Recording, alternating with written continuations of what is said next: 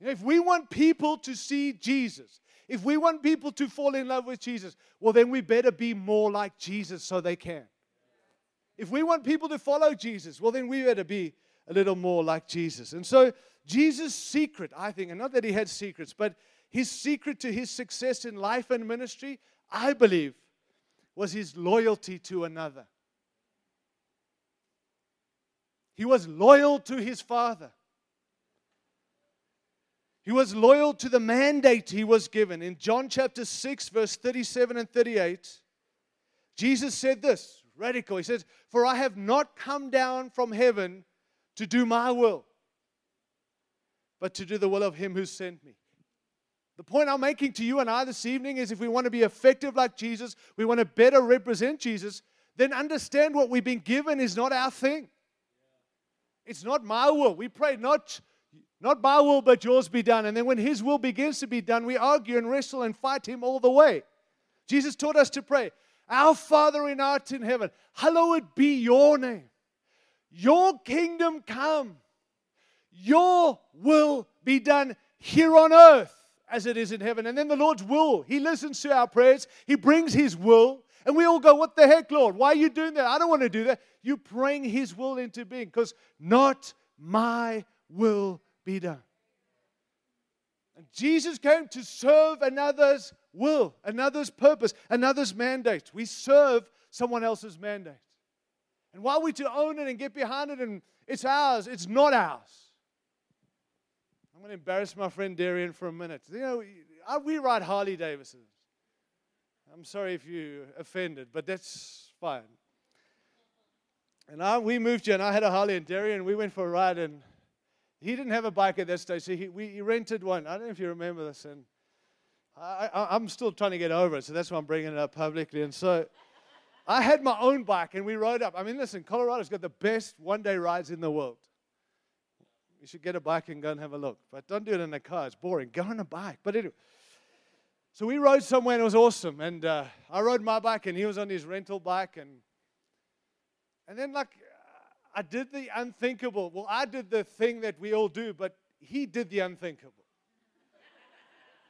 And I said to him, "Hey, Darren, I mean, listen, my bike's great. You've rented it. Do you want to ride my bike back and I'll ride that bike?" Remember, D? And I didn't mean it. And he said, "Yeah, I do." And I was like, "What? No. What? You want to ride my bike?" He said, "Yeah, I'd love to." I'm like, "Gee, I was just asking. I didn't mean it." And so he gets on my bike and he's going, and now I'm on someone else's bike. And I still enjoyed the ride, but not as much because I'm aware this bike's not mine anymore. It belongs to someone else. It's got consequences if I come off this bike. It has consequences if I come off. I know there's some nurses here. They're going to get mad. But I know if I fall off my bike, there are consequences. But when it's someone else's bike, you're a little more careful because this has to be given back to someone else. And it's kind of like this in the church. We think it's our thing and we get to do whatever. No. We must give back the one who's entrusted. And Jesus was loyal to someone else. This is not my thing. This is your thing. And I want to be found faithful in doing that thing. Sorry, D, but now we're free and I've put it out there publicly. While you're here. It's been all over the world, but now you're in the room, so now you know. He was loyal to his Father's mandate. He was loyal to another one's message, to the Father's message. Just think about this for a moment. He said in John 7, verse 16, "My teaching is not my own. It comes from the one who sent me." Then he goes on, he says this, interesting for us preachers. "Anyone who chooses to do the will of God who will find out whether my teaching comes from God or whether I speak on my own." It's in the doing you'll know whose it is. Then he goes on, he says, "Whoever speaks on their own does so to gain personal glory." The church is saying all these things, my message, my revelation, my thing, my down podcast, join my thing. It's like you're getting personal glory. Jesus said, the teaching I carry is not mine. Anyone who preaches their own thing is for personal glory. But he who seeks the glory of the one who sent him is a man of truth. There is nothing false about him. This message, guys, girls, is received as a trust. It's not manufactured. It's not make it mine and change it up and fix it and address it and make it more attractive and make it more sexy and whatever we wanted to say and what we wanted to mean. It's no longer His message when we've made it out. Jesus made it very clear. The message I bring is not mine. I'm loyal to someone else. His ministry showed that He was about something else, someone else.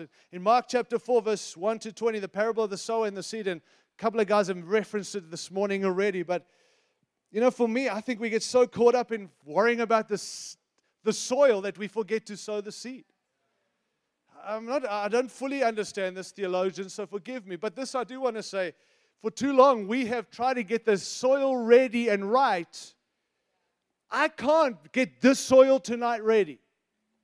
It's not up to me to be on my knees praying for you to be ready to receive. My job is to make sure my heart, mine, the only thing I can control is ready to receive. But it's up to you what you do with this. And my job tonight is just to throw the seed. And wherever it lands, it's not my fault. It's up to you. But somehow we as the church are like getting everyone ready for some seed that we actually forget to sow. Because we're so busy trying to get the soil of everyone else's heart ready. I kind of see that as our job is just to sow seed. We are sowers of the seed, not growers of the seed. And I think we'll stand before God one day and give an account for the seed we sowed, not the growing of the seed. When we moved to this country and planted a church in this region, I've got an accent if you haven't heard, and mine's becoming more like yours, so I'm trying hard. Craig's trying hard too, but I'm 11 years ahead. And so everywhere I went, people were like, gee, you got an accent. And 11 years ago, there weren't many foreigners, international accents in Colorado. So you go everywhere, and people are like, gee, where are you from, Australia? And then here we go.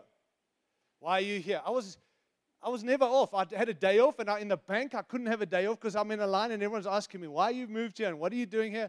I said, you forever. But here's what I realized. God spoke to me. Your job in this region is just to throw seed and not worry about it. You're a seed thrower.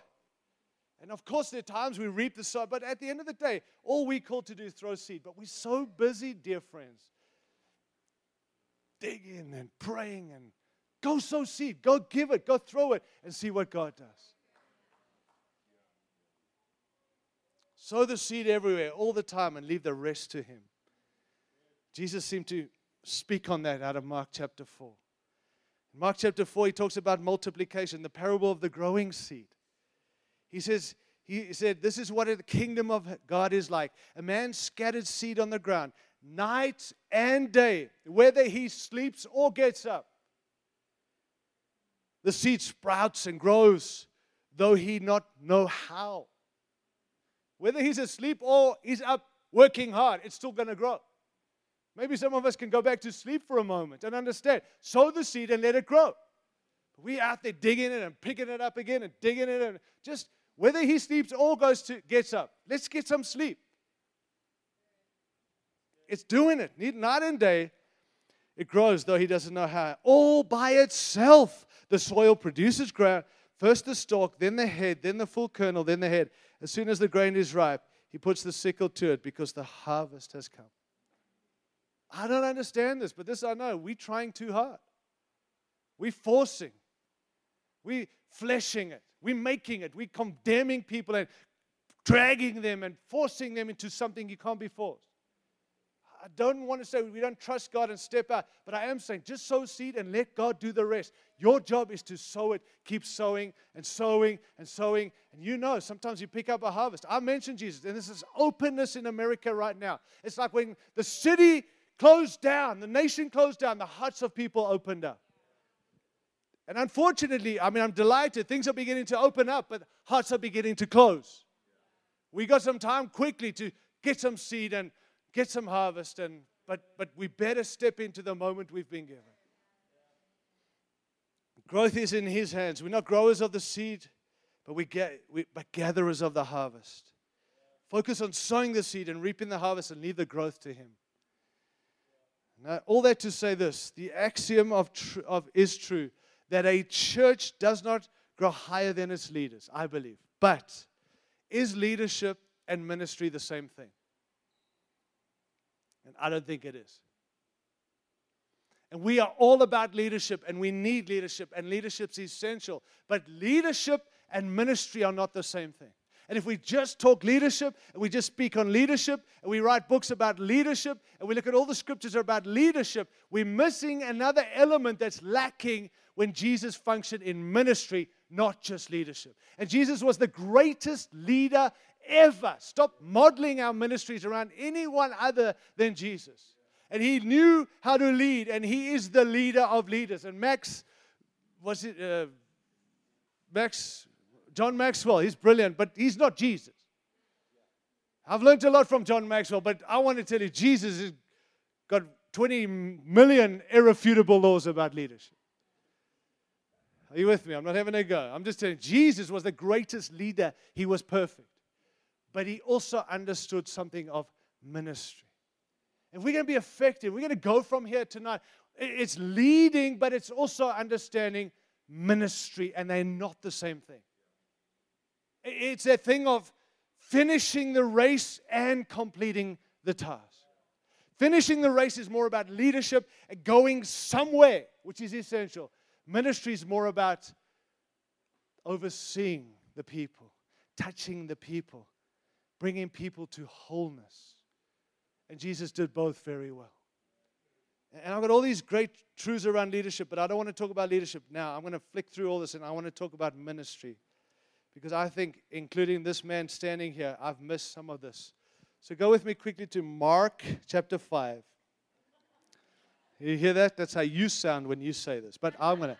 Mark, Coke, hamburgers, and that's my wife, no, baby. Okay, Mark chapter 5. All right, just so you know. There's no greater model for ministry than Jesus. And here in Mark 5, let's read verse 21. It says, when Jesus had again crossed over by boat to the other side of the lake, a large crowd gathered around him while he was by the lake. Then one of the synagogue rulers named Jairus came there. Seeing Jesus, he fell at his feet, and he pleaded earnestly with him, "My little daughter is dying. Please come and put your hands on her so that she will be healed and live." So Jesus went with him. Now, let's read it. A large crowd followed him and pressed him. Now, Jesus was on his way to a massive gathering. Now, we're not anti-gathering, right? We want big gathering. But leaders is about, let's get to the crowds. This man comes to him and says, "Jesus, my daughter's dying." Jesus could have very easily, like most leaders, tell this man, "Get a hold of my secretary, send me an email, we will set up something. I'm busy being a leader. The crowds are waiting for me. I'm busy with my leadership." But Jesus seemed to actually say, "I will leave them for your daughter." So Jesus went with him, and a large crowd followed him and pressed around him. Now look at this, verse 25. And a woman was there who had been subject to bleeding for 12 years. She had suffered a great deal under the care of many doctors and spent all she had. Yet instead of getting better, she grew worse. And when she heard about Jesus, she came up behind him in the crowd and touched his cloak. Because she thought, if I just touch his clothes, I will be healed. Immediately, her bleeding stopped, and she felt in her body that she was freed from her suffering. At once, Jesus realized that the power had gone out from him. He turned around in the crowd and asked, "Who touched my clothes?" You see, the people's crowding against you. His disciple answered, "And yet you ask, 'Who touched me?'" But Jesus kept looking around to see who had done it. Then the woman, knowing what had happened to her, came and fell at his feet, and trembling with fear told him the whole truth. He said to her, "Daughter, your faith has healed you. Go in peace and be freed from your suffering." While Jesus was still speaking, some men came from the house of Jairus, a synagogue ruler. Your daughter is dead, they said. Why bother the teacher anymore? Ignoring what they said, Jesus told the synagogue ruler, don't be afraid, just believe. He did not let anyone follow him. Wow, that's a bad leader. He did not let anyone follow him except Peter, James, and John, and the brother of James. And when they came to the home of the synagogue ruler, Jesus saw a commotion with people crying and wailing loudly. He went in and said to them, why all this commotion and wailing? The child is not dead, but asleep. But they laughed at him. And after he put them all out, I like that leadership style, he took the child's father and mother, and the disciples were with him, and he went into where the child was. He took her by the hand, and he said to her, Talith Keom, which means, little girl, I say, get up. Immediately the girl stood up and walked around. She was 12 years old. Now, it's just interesting how the lady with the issue of blood had 12 years. This 12-year-old girl was healed by Jesus from death to life. At this, they were completely astonished. Aren't you longing for some astonishment back in America? Not through the great evangelist preaching on a stage, but by simple people responding and saying, take me to the sick people and let me show you the power of Jesus. He gave strict orders not to let anyone know about this. That's the way to get the gospel out. If we tell people to go and tell the gospel, no one does. But if you tell people not to, they will. So I'm asking you not to preach any of what I'm saying to you tonight. I dare you. Don't tell anyone, okay? You gossipers on... No, I'm joking. There are 3 essential elements that I want to highlight just in landing. 3 points. I had 10 last night. I've only got 3 tonight. I've had a few intros, but... 3 essential elements, I think, from Jesus' model for ministry that serves an example for all of us in ministry. And I want to say this. We are all in ministry if you're a believer here tonight. It's not about the preachers and the pastors. We are all called to minister. And there are 3 key things I see in Jesus' leadership, and I'm telling you tonight, have challenged me to the core of my being. Because I've been raised in the church. My dad is a leader of leaders. I've only been taught leadership, and I'm all about leadership, and it's good and it's right. And again, we make no apologies. But I have missed the understanding of the other side, and God has brought me wonderfully back to understanding both to be more effective. And the 3 key things we see about effective ministry. Number 1, time.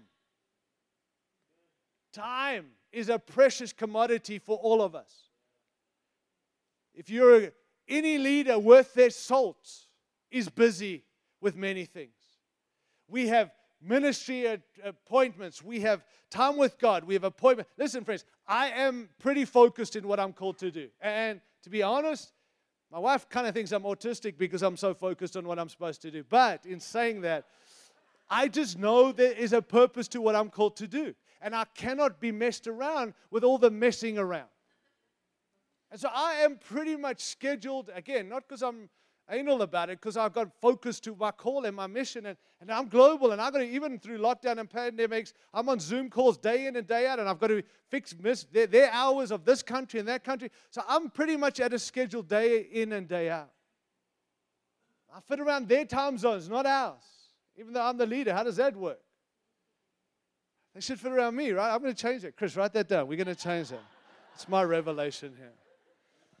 So here's what I want to tell you. I'm busy with the things of God. I'm busy living in my call. I'm focused, and my time is precious.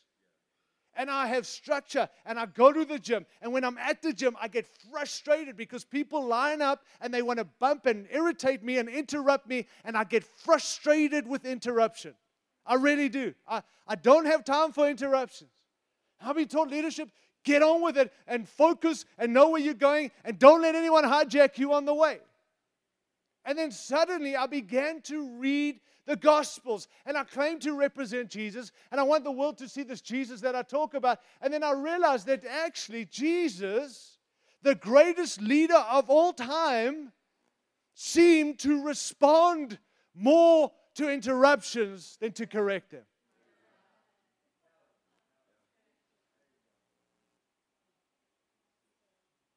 He ministered to the people who interrupted him rather than got them to call his secretary, line up, and I'll see you when I am done with my real job. Hey, don't look at me. I'm talking to you because you all do this regardless of your position in the kingdom. We're busy. I'm a mother. I'm a father. I got to go pick up the kids. I got to do this. And things are opening again. And even in lockdown, we got real busy with a whole lot of stuff we didn't need to do. Isn't it amazing? So let me get in trouble here. I have not met one person who said to me pre-COVID, if only I had more time, I would spend it with Jesus. And then we got time for a season. And guess what? 99.99% of people who said that never spent a minute more with Jesus. I want to tell you why. It's not time, it's value. It's priority. Let's be honest. You will make time for what you prioritize. It's got nothing to do with time. It's all priority. And that's not an accusation. Stop blaming your time and come back to priority. That's just for free. But we are busy. But Jesus did not have a to-do list all the time. Much of Jesus' ministry flowed out of interruptions. After reading through the Gospels, it's pretty clear that that's what happened. None of Jesus' miracles were on his to-do list. He didn't get up in the morning and say, well, I've got 10 lepers to heal today, 2 blind people to cure the paralytic, set free several demon-possessed people. That's my plan today. He didn't have that. The same went for his teaching. Interesting that a lot of the teaching we have that we highlight was out of interruptions. He had some clear teachings with the systematic kind of unpacking of the Beatitudes. He clearly had it. But a lot of the ministry, the preaching, and the stuff that we have in the New Testament, in the Gospels, was out of questions and interruptions where we get this great truth that liberates people. Luke 10, an expert in the law, tested him on who is my neighbor, questioning and interrupting Jesus' teaching. And we gained the parable of the Good Samaritan.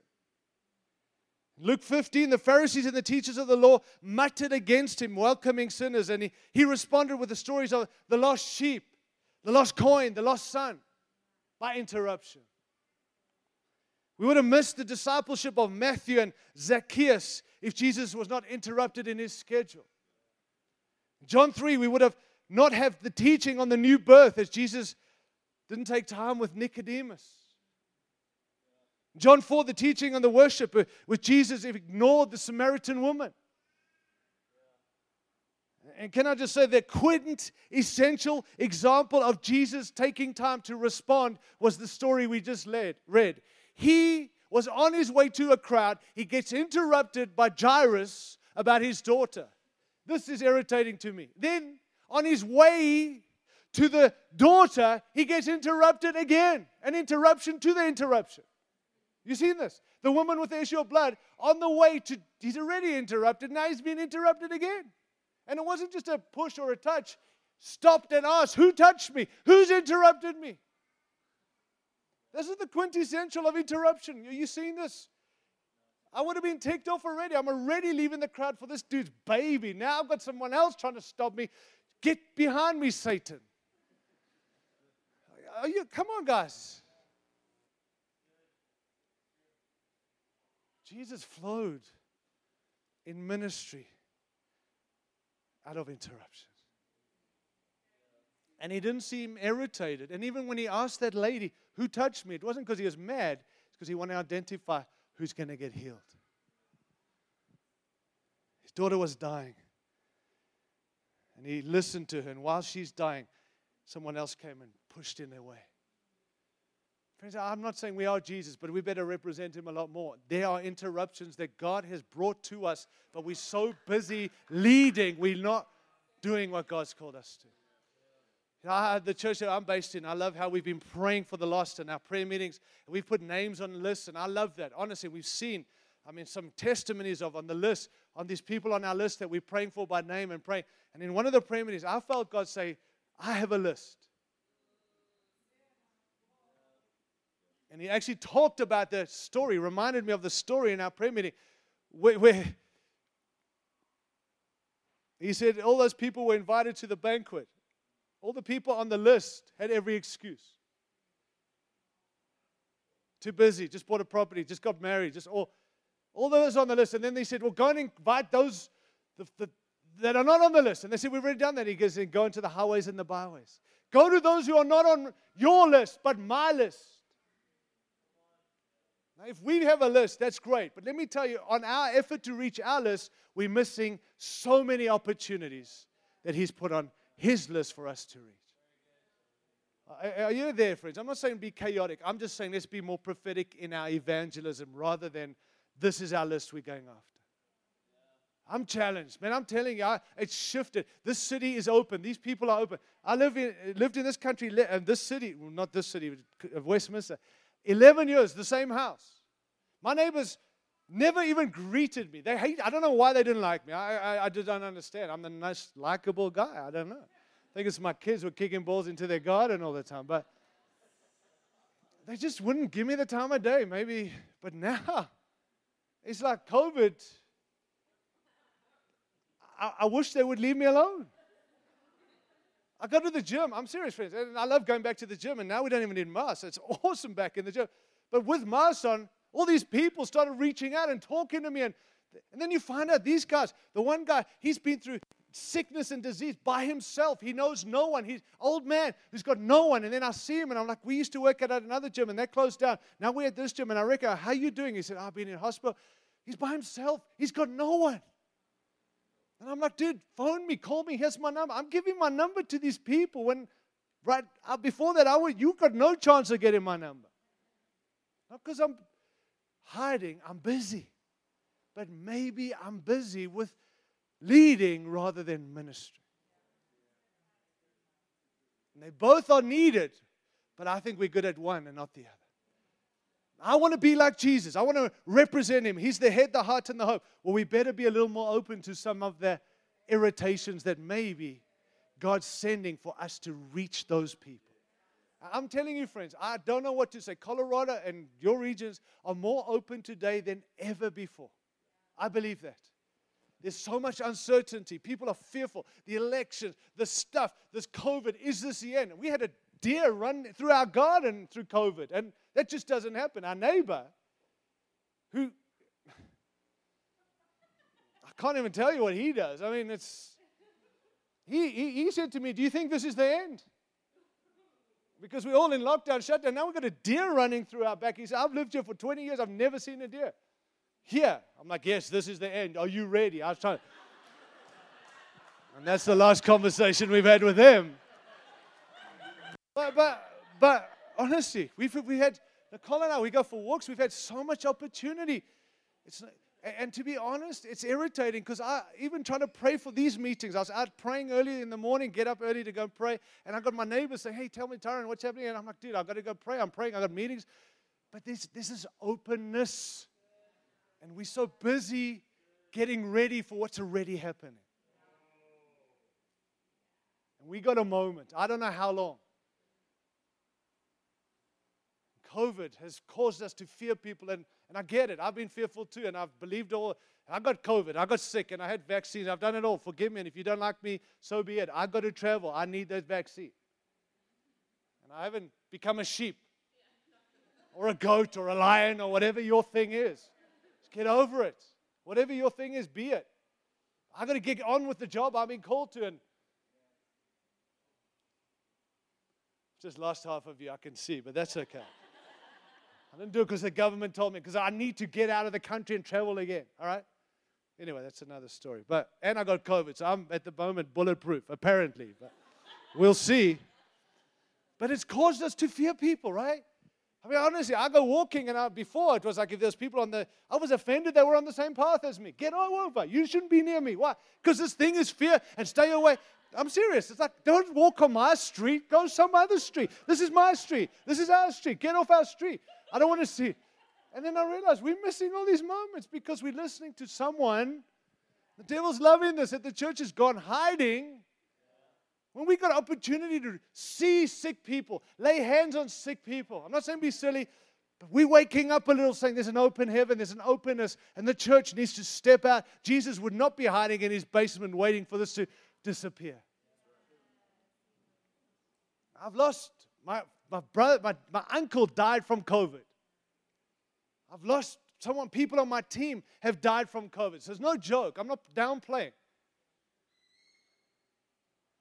But I am saying it's opportunity in God that we best step into in this season rather than wait it out and the door will close again. Jesus was available. His leadership, we dictate the crowd. Ministry dictates the need, the priority of the person. Jesus broke away from crowds. And I want to say that's what God's called us to do. Secondly, quickly, not only time, secondly, touch. Jesus touched people. People touched Jesus. Jesus let people get to him. Jesus took time for the individual, and his ministry took something out of him. Verse 30, it says, at once Jesus realized the power had gone out from him.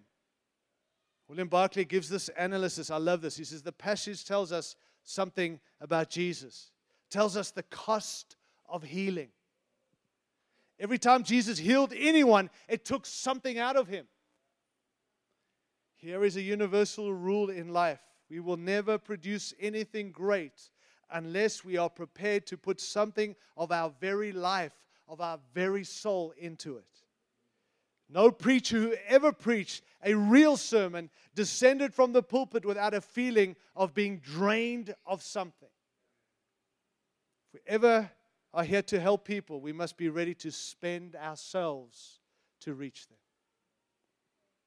The greatness of Jesus was that he was prepared to pay the price of helping others. That price was the outgoing of his very life. We only follow in his steps when we are prepared to spend not our substance, but our souls and strength for others. We've got to be willing to touch people for Jesus, in Jesus' name. Our touch might be that of love or compassion or tenderness or compassion or help or deliverance or whatever it be, but very often our touch can affect the change that Jesus wants to bring. Third thing is transformation. 3 keys to Jesus' ministry. Time, touch, transformation. I'm not looking for followers. I don't want to have a bunch of followers. That doesn't make me a leader because you got followers. It's service and sacrifice that makes you a leader and a true minister. You can have 10 million followers and you're not a good leader. It's not about following. It's about transformation. Jesus touched and transformed people's lives, of which we are all transformed by him. This passage about the bleeding woman is often referred to as the sufferer's last hope. It's incredible when you study the law and then you see what Jesus did. This was more than just a healing. This broke all the rules. Certainly Jesus was the last hope for this woman and for Jairus' daughter. But notice the subtle humor in this account of women pressing through the crowd to touch the hem of his garment. You know, according to Mosaic law, this woman was ritually impure since she had bodily discharge, according to Leviticus 15. Most of the time in the Old Testament, when a person, listen friends, who was contaminated, laid hands on something, it meant that they were transferring contamination to what was pure or innocent. A leper who touched a non-leper made the non-leper unclean. And then a ritually pure person could not touch a woman after childbirth. A Gentile, a vessel touched by a Gentile, certain animals or dead bodies or anything else. Radical truth. An individual who had been defiled by the touch of something or someone impure had to go through a detailed time of consuming cleansing procedure. Jesus became contaminated the minute the bleeding woman touched his clothes. And he further contaminated himself by taking the hand of the dead girl in verse 41. Evidently, the bleeding woman thought she could touch Jesus' clothes, get healed, and then melt back into the crowd without being noticed. Instead, Jesus stopped and asked, "Who touched me and my clothes?" The disciples thought the question was absurd. Everyone's touching you, but he knew. The woman knew that what had happened. And that's why the text says she came and fell at his feet and trembling with fear told him the whole truth. She knew she was contaminated and she touched him, and that was wrong. That's why she feared him. Are you hearing this? She knew she had defiled a holy man. If Jesus had been a Pharisee, he would have lit into her. How dare you touch me? You've contaminated me. Get away from me. Some of us are like that. I'm saved. You're a sinner. Stay away. You got the devil in you. I got God in me. Don't come near me. You know, under the law, when the impure touched the pure were made impure. But let me tell you, with Jesus, when the contaminated touched the uncontaminated decontaminated the contaminated. There is a reverse flow between law and the gospel. Instead of the woman's impurity defiling Jesus, his wholeness cleansed her. He does the same thing with our sin. He makes us righteous rather than us making him sinful. Ministry is about transformation. We bring the good news that Jesus is Savior, baptized in the Spirit and healer. Jesus told us to lay hands on the sick. That is a physical sign of the health in him being passed into the person with illness, so health enters rather than death reigning in their lives. Ministers who have the greatest effect on people impart the life of Christ in the power of the Holy Spirit through their example and through their teaching. Impartation, someone said, is really one long transfer of our own walk with God into the lives of the people to whom we call to minister. If we love Jesus, chances are they will also love Jesus. If we show a right spirit, they will have a right spirit. If we're filled with the Holy Spirit, so will they be filled with the Holy Spirit. If we pray for the sick with faith, then people will be healed. If we stir up the gift of the Spirit that's within us, then people are going to be baptized in the Spirit and remain in fervence for the Lord. If we demonstrate and teach discipleship, well, guess what? Then people are going to become disciples of Jesus. If we witness to the lost, then our people are going to also witness to the lost. You cannot give others what you do not have. But you can give what you do have. Ministering is not rocket science. Love people, love Jesus. Love Jesus, love people. You cannot love Jesus and not love people. You cannot. We don't have to talk to people about loving people if you love Jesus. It's the overflow of your love for him. How can I love him and not care about what he cares about? How can I love animals more than people? Seriously, I'm not getting in trouble here, but we care more. If we left this building tonight and we saw a dog on the side of the street or a cat or whatever you like struggling, we would do everything to make sure it's taken care of. But we walk over, literally step over homeless people. You're irritating. Get out of my way. I'm not busy. This is my neighborhood. Go to another neighborhood. I don't see anyone doing that with any animals. What's gone wrong? What's gone wrong? I'll tell you what's gone wrong. We've devalued the value of the individual. And you can't tell me you're a follower of Jesus if you've done that.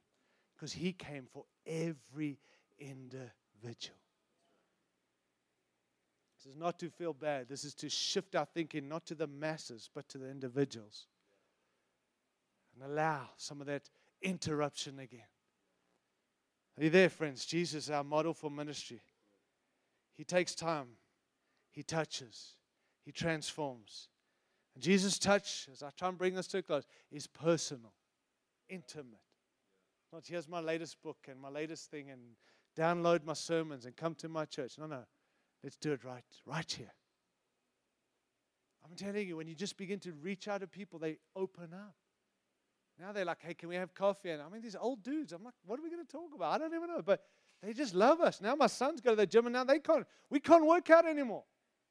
And I'm irritated. I come, and Nicole's like, you've been gone for an hour and a half. I'm like, babe, I didn't even lift a weight. I'm stuck talking to all these dudes. They just show up and, hey, Taran, how you doing? And I'm like, how's the church? And I'm like, come to our church. And it's hard work, but it's what we call to. And I see that as effective as zooming across the countries of the world and talking to all these great leaders and encouraging them. And they're hearing this because this is what it is. It's personal. It's powerful. He touches a Simon and he becomes a Peter. Touches a Jacob, the deceiver, and becomes Israel, the Prince of God. Touches transform Abraham into Abraham. He changed Moses, the murderer, into Moses, the leader of the people of God. Changed James and John and the sons of thunder into an early martyr and the apostle of love, respectively. His touch changed Saul as the persecutor of the church to Paul, the preacher to the church. His touch is powerful. His touch is purposeful. It's transforming. His touch, oh dear. Am I going to have to pay for that? He just broke his iPad. Thank you. All right, let me land with one more scripture. Can you quickly go with me? Acts chapter 10. Landing with this. Acts chapter 10. I want to read one verse. And I'd love us to just pray together and we're done. Friends, I ask you, please, let's represent Him. If we want to be the solution, He is the solution. Not what would He do, what did He do? Let's go be it. Let's go do it. Head, heart, hope. We are hands and feet. Not what would Jesus do, what did Jesus do? Pastors, this is our mission here on this planet. Not grow your church, not gather your numbers. Reach out and touch people and equip your people to reach out and touch people. And then God can add more people to the people who are already being touched because you're caring for His people. We need the touch of Jesus in us, on us, but through us. Not our touch. I don't need our touch. I need His touch through us. Acts chapter 10, verse 38 says this, how God anointed Jesus of Nazareth with the Holy Spirit and power. And how He went around doing good and healing all who were under the power of the devil because God was with Him. God anointed Jesus of Nazareth. I love that because it's God who anoints. God anointed Jesus and God anoints us. And we heard a little bit about it from, I think, Ken and from, I think, Ron, some of you guys. And I just want to tell you that anointing is the Holy Spirit's enabling to do what we're being called to do.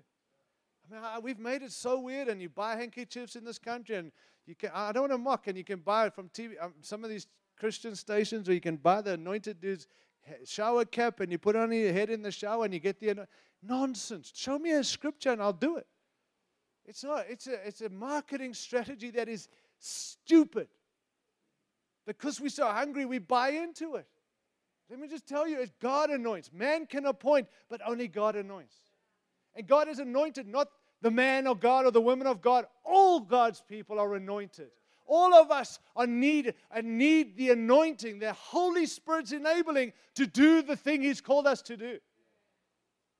God anoints. Man appoints, God anoints.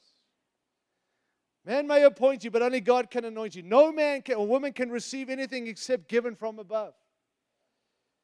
God is a creator God, not a duplicator God. And I heard someone say that. And I was at a conference that my friends encouraged me to go. So I went all the way to Florida once to go to this conference to hear what the apostles are saying to the church. And they had this man of God. And let me tell you, a man who's no longer with us. But man, this guy operated. And he stood up, and there were probably 8,000 Americans who paid big bucks to fly there to catch the anointing. And he stood up and he said, "You're all here for my anointing. And I'm not giving it to you because I can't." People are like, "Well, I want my money back. Americans, capitalism, I need my money back." "What do you mean? I can't." He said, "God's given you anointing, not my anointing." And then he said this: God is a creator God, not a duplicator God. In other words, your anointing is your anointing. I can't give you mine. And I can lay hands on you, and I'm happy to do that. But I can't give you what I've got. You've got what you've got, and I can stir in you what He's given you. But I can't give you what I got, because He gave me what I got, and He gives you what you got. And tonight, He can give all of us more of what we already have in order to be more effective in the anointing that comes from Him. He doesn't want to duplicate. He wants to give created anointing to us all. Who does He anoint? Human beings. Jesus of Nazareth speaks of Jesus' humanity. God anointed Jesus of Nazareth, Jesus of not heaven, of Nazareth. Why? For human beings. This is a designation that points to Jesus' humanity. People are anointed by God to continue the message of Jesus. He anoints with what? With the Holy Spirit. Not something that floats around it. The Holy Spirit. Man, we got to come back to honoring the Spirit more, friends. It's not some deluxe download when we need. He is God. Holy all the time. We don't tell Him what to do. I'm shocked even today after we've preached on this so much, how people say, "Do this now, Holy Spirit." Who do you think you are? Last time I looked, He's God. We don't tell Him to do anything. He's the boss. I know our hearts are good, but stop telling Him what to do. He ain't listening to you. He leads us. I don't tell Him. But with the Holy Spirit, He anoints with power and with power. God's power through man's weakness. It's awesome to realize that God makes that available to us today. The anointing enables us to go and do good, not have good meetings, not feel good.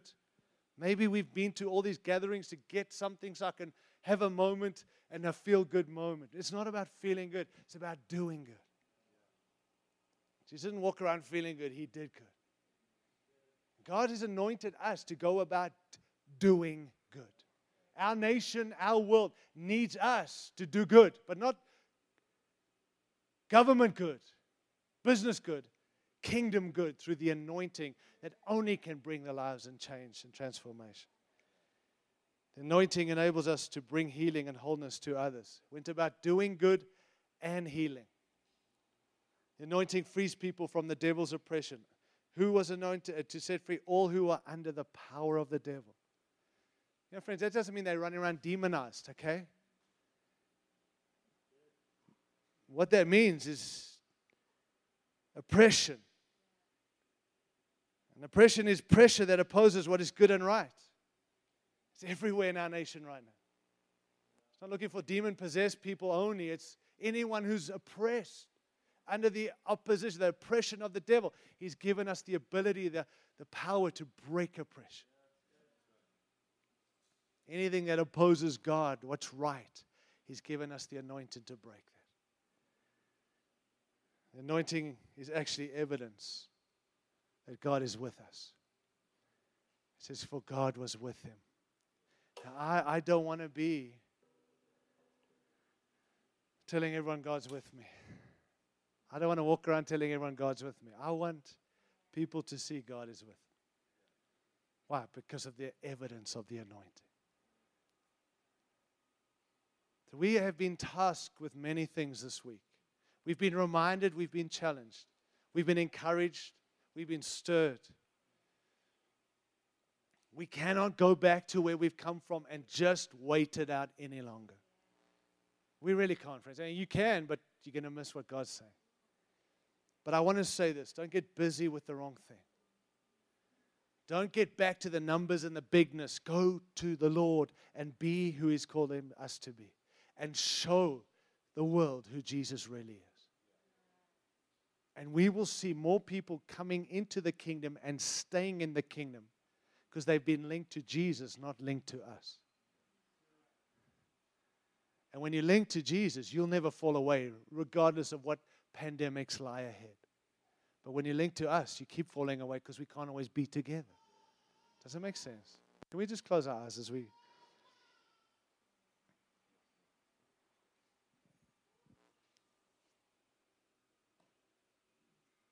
Maybe you can just stand with me. I'm going to ask you if you're willing and want to, just to raise your hands. I'd love to just pray for a fresh anointing. Can I say it like that? Just more. I'm not going to give you what I got. Let me tell you, you don't want what I've got. I don't want what you got. But I want to tell you, we can stir in each other more of what God's given us. And there is a season upon us that requires a fresh anointing. It's not this weird thing that makes you shake and fall over. It can be that, but that's not the anointing. The Holy Spirit's enabling to get the job done, to go and be, to go and do, to lay hands on sick, to touch, to bring transformation, to lead God's people without wisdom of this world, but the wisdom of heaven, to be a husband to a wife that is so different to who I am.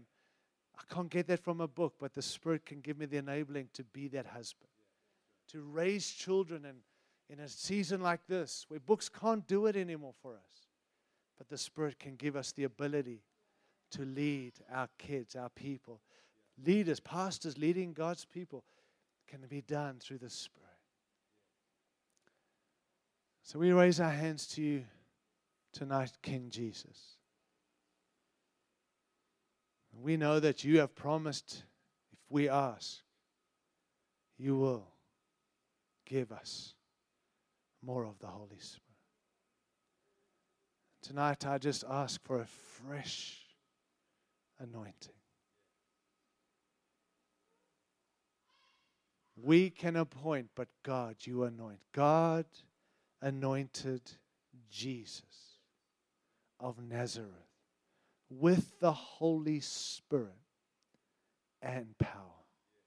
Would you tonight anoint us with the Holy Spirit and power? Across this room tonight, I pray, just touch, release, effectiveness, transformation, a fresh outpouring of your enabling. Not by might, never by our power, but always by your Spirit. So Holy Spirit, would you come even now? Just touch all of us. Ignite, stir, increase, greater anointings.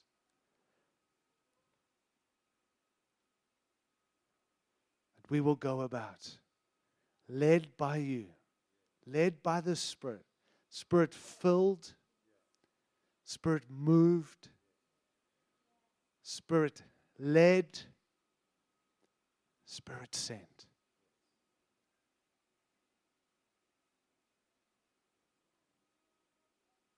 To represent Jesus. A touch that transforms. Death to life. Sickness to healing. Sickness to wholeness. Come, Holy Spirit.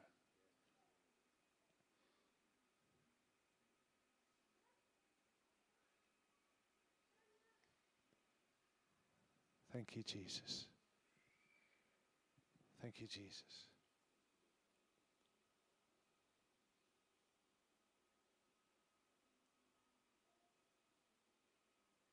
Thank you, Lord. Thank you, Father. Father, may we go honestly, led by you. Wherever we go, these men and women who are leading and planting churches and strategy from heaven. Divine opportunities that come from you. Lead us, guide us, show us. Those of us who live here, give us your list daily of who you want us to reach daily. May we sow seed. May we throw seed. May we leave the results to you, because we're not results driven. We're ministry people who point people to Jesus. That's all you talk and ask us to do. So I pray freedom tonight, a freedom where we've put stuff on each other. Would you take it off? Where there's this teaching that tells us what we got to do all the time, would you just remove that religious duty to come back to revelation and led by your Spirit, privileged to do this. And may we partner with you. You came to us, you want to walk with us, and you want to work through us. Work through us, we pray, as you are the solution to everything. We bless you, we thank you, we receive from you. We commission ourselves again to go walk in this again. May this turn our nation round again, and may we come back to these truths again and again as we walk out this mandate that is from you, that belongs to you, that represents only you. And we give you all the praise tonight, Jesus. We love you. We bless these people. We bless this church for hosting us. We thank you that as we go, you go with us. And that's the greatest thing about this. So we give you all the praise for our King and for His kingdom. In Jesus' name. Amen.